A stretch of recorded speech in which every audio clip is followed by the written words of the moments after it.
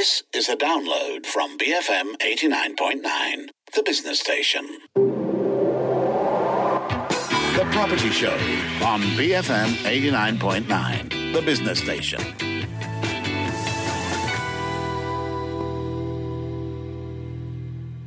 Good morning. You're listening to The Property Show on the Morning Run, and I'm Philip C. Now, on today's show, we are in conversation with Mr. Premendran Padmanathan. He's the General Manager for Customer Data Solutions and Quality for iProperty.com.my. Welcome, Prem, to The Property Show. Thanks, Philip. Yeah, good to be here. Thanks. iProperty.com.my has your semi-annual portal demand analytics, and you break it into residential rental and also sales. So today our focus is on the first half of this year, and this is your third edition where you're analyzing property demand across four major locations: Kuala Lumpur, Selangor, Penang, and Johor. Perhaps can you give us a sense, how has dynamics between supply and demand changed in the first half of this year? Yeah, sure, Philip. Yeah. So when we did this, right, we compared the first half of this year against the first half of last year, 2020, right? So the good news is there was a positive growth in demand. So how we calculate demand is the ratio of our unique visits over our listings, from the agents itself. So from there, so the listings are the supply, while the unique visits are the demand itself. And we kind of calculate the growth of this. So for the residential rental property, the demand experienced a positive year-on-year growth in 2021, H1, increasing to 1.9%. It's a modest growth, it's not really huge, it's a double digit. But comparing to last year, right, first half, when we compare 2020 with 2029, there was a decline of 5.6%. So coming back from that decline, it was good that, we could see that positive growth. Now, this growth was significantly due to terrace homes. So terrace homes contributed quite a big chunk of this at 14% of growth, and service residents as well, which is about 8%. Now, we observed this as an interesting shift in H1 2020, where condominium was, had a good growth in 2020. And this demand, another thing we noticed is it was driven by city centers. They grew in H1 2021. But of course, we all have to remember that in 2020, we are comparing with a period which had a lower base. That's when we first experienced our first MCO and all that. So so comparing with that, these city centers came back because some of this economy was started to reopen. Some of these offices were beginning to reopen. So places like Mont Kiara, Mid Valley, KLCC, they did pretty well in this half.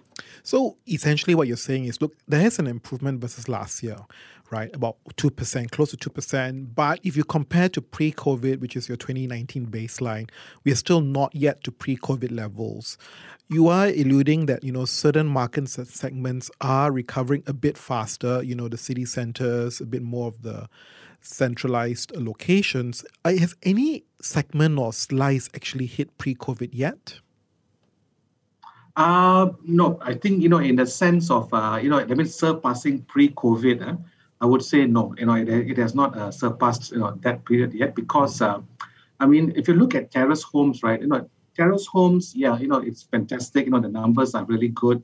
But, it's not in every location, right? So these locations like suburbs, they are doing pretty well. So I would say where the popular areas are like PJ and all that, it has not returned back. However, the suburbs, I would say they have, in a way, surpassed pre-COVID because to begin with, they were not really strong. But now everyone's looking at, hey, I don't have to commute to work, I can get a bigger unit. So they started to come emerge up as winners.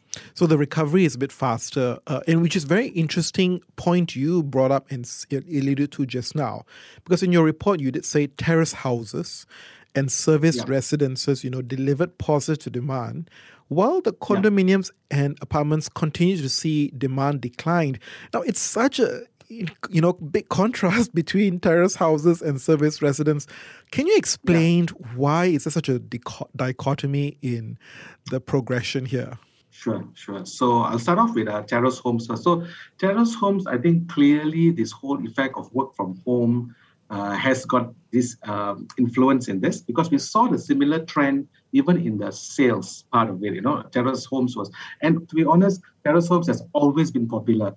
It's just that it is always in the outskirts if you're talking about affordability, right? I mean, if you're trying to get a terrace home in Bangsa, that's going to cost you a bomb, So if people, 2 years ago or last pre-COVID, right, commute was very important to them. It has to be easy for me to go to office, So you don't expect me to get a home in Bengkel or Kajang or Semenyih, However, when COVID came in, it shifted the dynamics.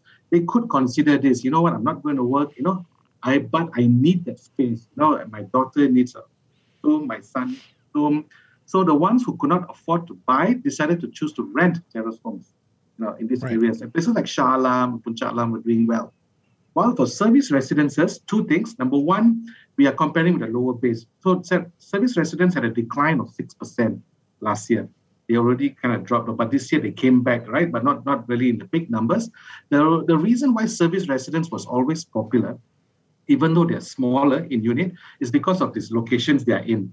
They're generally above a mall, they're close to affluent LRT stations, affluent areas, the coffee shops are there. So people sacrifice size for convenience and affluency, For condominiums, on the other hand, condominiums never really had a decline last year. They were strong. They actually had a 1% growth last year. So condominiums are generally, you enjoy all the facilities, but, in a sense of bigger size, you get the bigger sizes. So when I say a decline of demand growth, right, what it generally means, right, the supply of the condo, the increase of the supply surpassed the increase of the visits. So there was a positive increase for condominiums. However, the supply of condominiums coming into the market surpassed the visits. So, with this whole new units being launched, right, and I'm sure you know about this overhang which is happening out there. So there's a lot of units available out there. They came into the market and that brought down the overall demand. I see. So what is very interesting is your demand push is actually a structural issue about people wanting more space, or actually the reverse, where people are thinking of a more centralized location, whereas the declines are driven a bit from the oversupply that is taking place. And I want to get your perspective, right? Because first half of this year and first half of last year were very interesting because they both went through MCO. And I was a bit surprised that there was a bit of growth if you compare first half to first half, simply because we had a longer stretch of the MCO, I believe, actually this year versus last year. So can you help me contrast how the trends shifted between the first and the second MCO? Sure. So, Philip, you remember March, right, last year when they first announced the MCO, everyone was freaked out, the panic kicked in. Even our traffic, right, to our site dropped by 40% last year, April and May. Everyone just refused to do anything. Then when we came back with the first CMCO, the agents especially, they were allowed to go out and all that. We started to kind of notice something. One is, consumers are beginning to warm up to the idea of doing online research. They started to say, it's a reality. I need to do a lot of online research, before I make a decision. Number two, agents started to use things like virtual tours, all those video tours, live tours, and all that. And this year, based on feedback from the agents, right, tenants and buyers, buyers as well, right, are actually willing to look at live, at tours to make a decision before they actually do that drop by, And the reason is they have no choice. Basically, this is what the agents do. When there's no other choice, they've already accepted the fact that it is, but it took them about 6 months, to kind of accept this. So that's why this year we never saw a collapse in our traffic, when MCO2 came in January. Yep. And then in May was MCO3, right? There was not a big drop in visits compared to our first MCO. And this was clearly because people have already accepted the fact that, I can rent a unit just by looking at a live tour. In your view, it's still a tenant's market? So if you look at the way supply has increased, right, it is definitely still a tenant's market for two reasons. Number one, I saw the listings have increased. Number two, we have seen median asking rent starting to decline. So this is a very clear evidence that landlords are, they're willing to sacrifice some of the amount they've already accepted. We did not see this in the first half of last year because landlords were still wishful thinking, I'm going to keep my up. But however, this year we saw the declines, especially in high rises for condominium and service residences, which clearly indicates that, the tenants have got that ball in their court, they're starting to demand, the choices are there. So as long as listings are surpassing the demand, it is going to be a tenant's market. How big is the decline you're seeing in terms of average rentals? So let's talk about KL. So Kuala Lumpur, the median asking today, the first H1 2021 is 2,000 ringgit. That's the median. All right.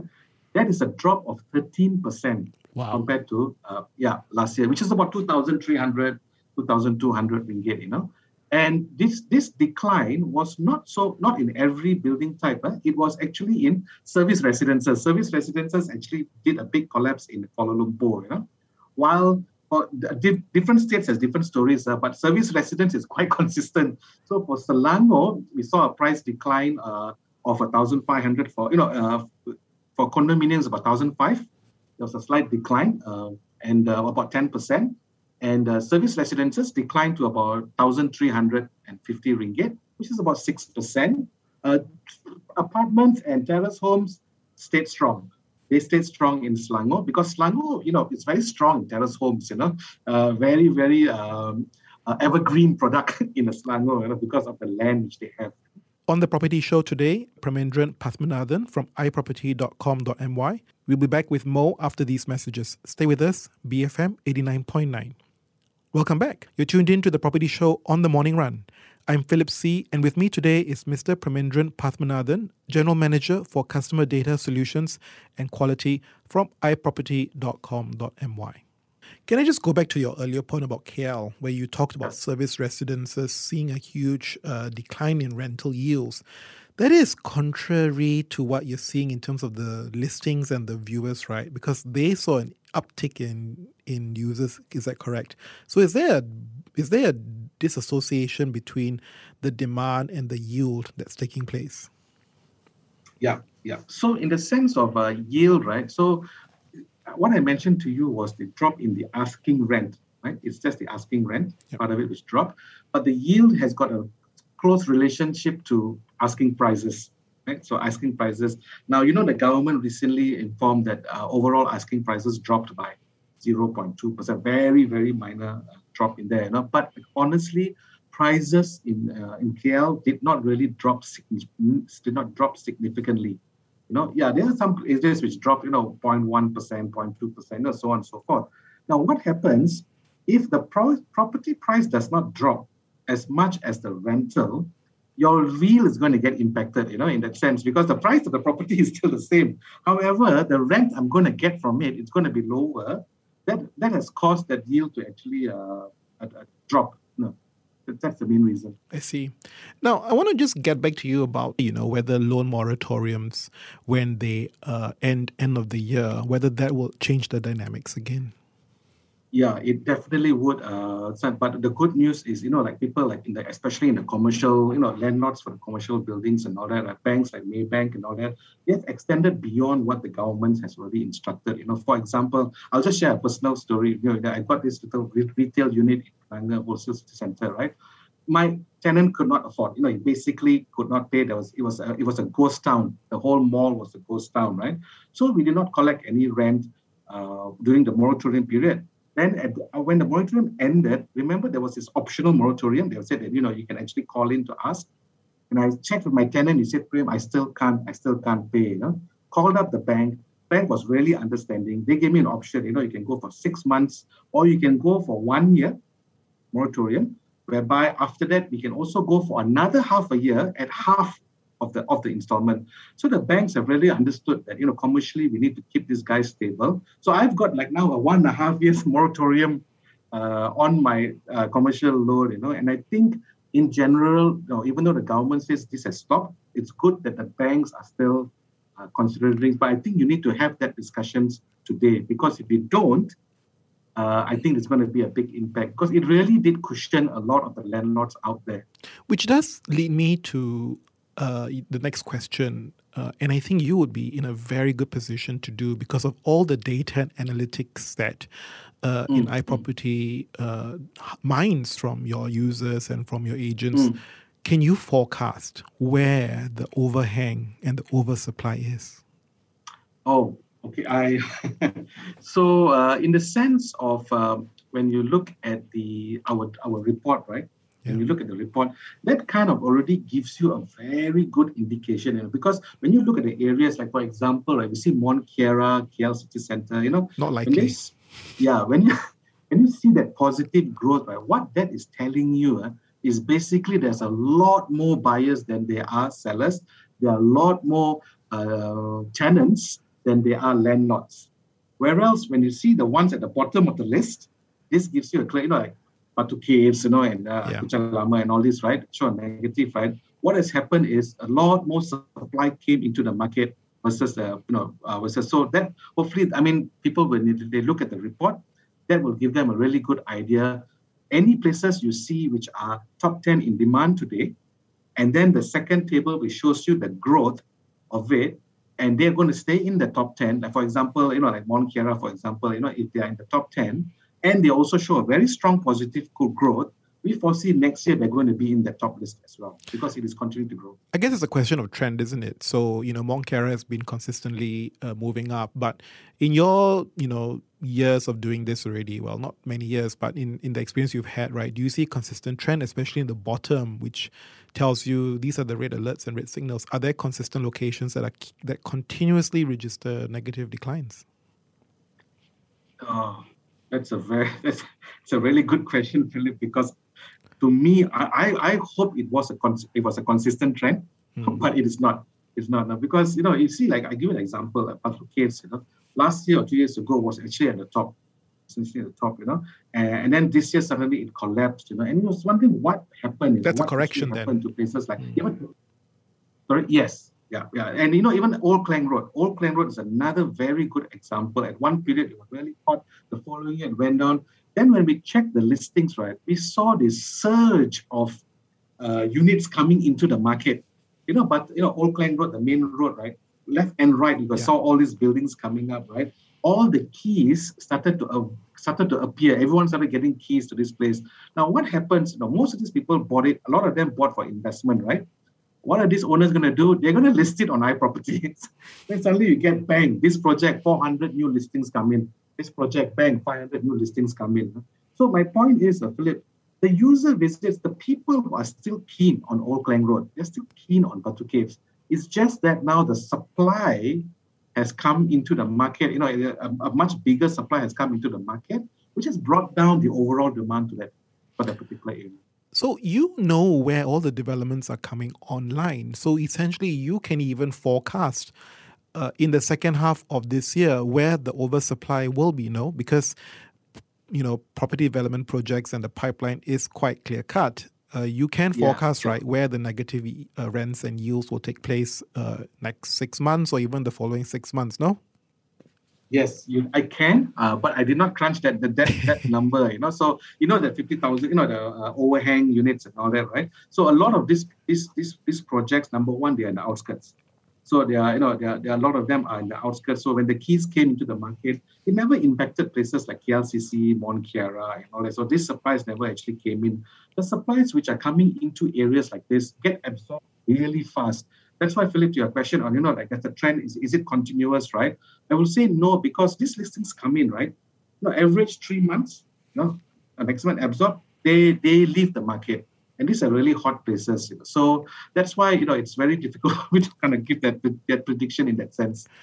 And I want to ask you about Budget 2022. You've heard the government issue a whole bunch of initiatives, not much, to be honest, with respect to property. Right. There was a bit of the housing ownership campaign that will continue on. How do you think that will shape and shift rental markets next year?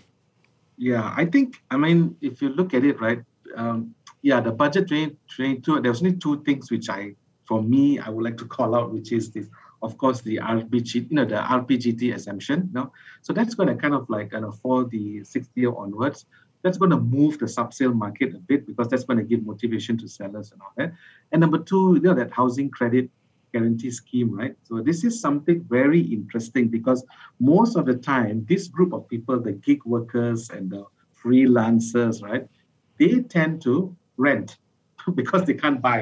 They can't, they can afford to pay the installment. It's just that they can't get the loan, right? So the government coming with this credit scheme, they are trying to entice this group of people that, hey, you know what, buy. So I foresee that with this, with $2 billion allocated for this, there could be a shift where people, no doubt it's for the low and medium housing only, but there are some pretty good medium cost houses by private developers, which are pretty decent, which these guys might go for. We're talking about people who have a salary of 1,000 to 1,400 ringgit, average, and these are renters generally today.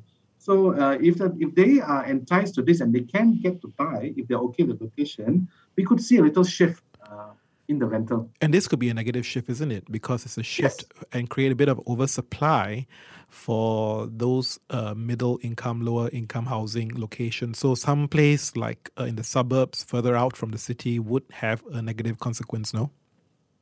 Yeah, correct. So in this case, right, if you look at, I would say in the sense of rental, yes. So, to begin with, if landlords are buying outskirts to rent, right, that's already, a kind of like a red alert, wishful thinking, in a sense, red alert, yeah. Places like, there are some places, no doubt, like Batu Kawan, Pasir Gudang and all this, right, they are supported by commercial, they are supported by industrial. So, when with that, right, jobs are required, with that, housing is actually required. So places like Johor and East Coast where, it's driven by petroleum and so on, it's temporary. Rental is still going to be strong. No one's going to go and buy, I got 2 years contract, 3 years contract, and we know that's happening a lot. But in places like Semenyih, Kajang, Dengkir, where people are buying to own, to stay, right? With this new scheme allocation, I think places like this, the rental market could shift if it is attractive enough for them to buy. Prem, thank you for being on the show. Really fascinating insights. That's all the time we have for today's property show. I've been speaking to Mr. Pramendran Prathmanathan, General Manager for Customer Data Solution and Quality at iProperty.com.my. I'm Philip C., signing off for the morning run. We have the 10 a.m. news bulletin coming up next, followed by Enterprise, BFM 89.9. The Property Show on BFM 89.9, the business station.